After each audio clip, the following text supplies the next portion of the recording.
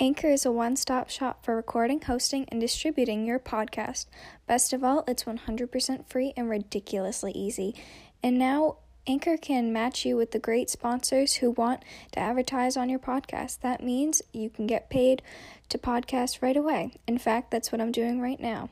This is an ad. Boom.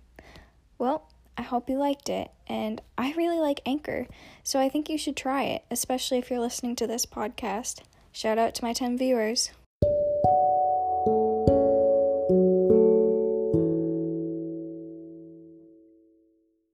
Welcome back to the Progressive Podcast. I'm your host, Emily Kelly.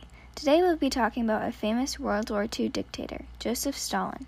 A very famous dictator, but not many know what he did. So here's a quick crash course. Joseph Stalin was born December 18th, 1878, to a poor family. Fast forward to 1901. At age 23, he joined the Social Democratic Labour Party to rise up against the Tsar. He organized protests and strikes for a revolutionary movement. In 1902, he spent a short time in prison for his strikes and protests. After leaving prison, he joined the Bolshevik Party in 1905 to continue the revolution.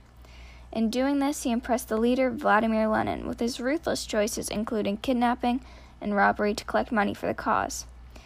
In 1917, he ran the Bolshevik paper Pravda. They soon became power over all Russia. By 1922, he was Secretary General of the Communist Party. After Lenin died, he threatened the guy next in line for power, so he became the ruler of all Russia. Stalin was now supreme dictator. In the 1930s, he sent 20 million so-called unuseful Russians, or anyone who threatened his power, to the gulags or execution. Stalin was extremely paranoid, making people praise him and having his picture everywhere. In 1939, Stalin and Hitler signed a non-aggressive agreement. Hitler in 1941 invaded Russia, which surprised Stalin. The Red Army was not ready, and many died. Stalin believed sometimes forcing civilians to stay in cities with conflict would occur a motivation in soldiers to fight harder. 1 million civilians died with this strategy. They struggled at first, but Stalin's ruthless tactics and his carelessness for his people caused him to steamroll over Germany. In doing so, he lost 8.7 million soldiers.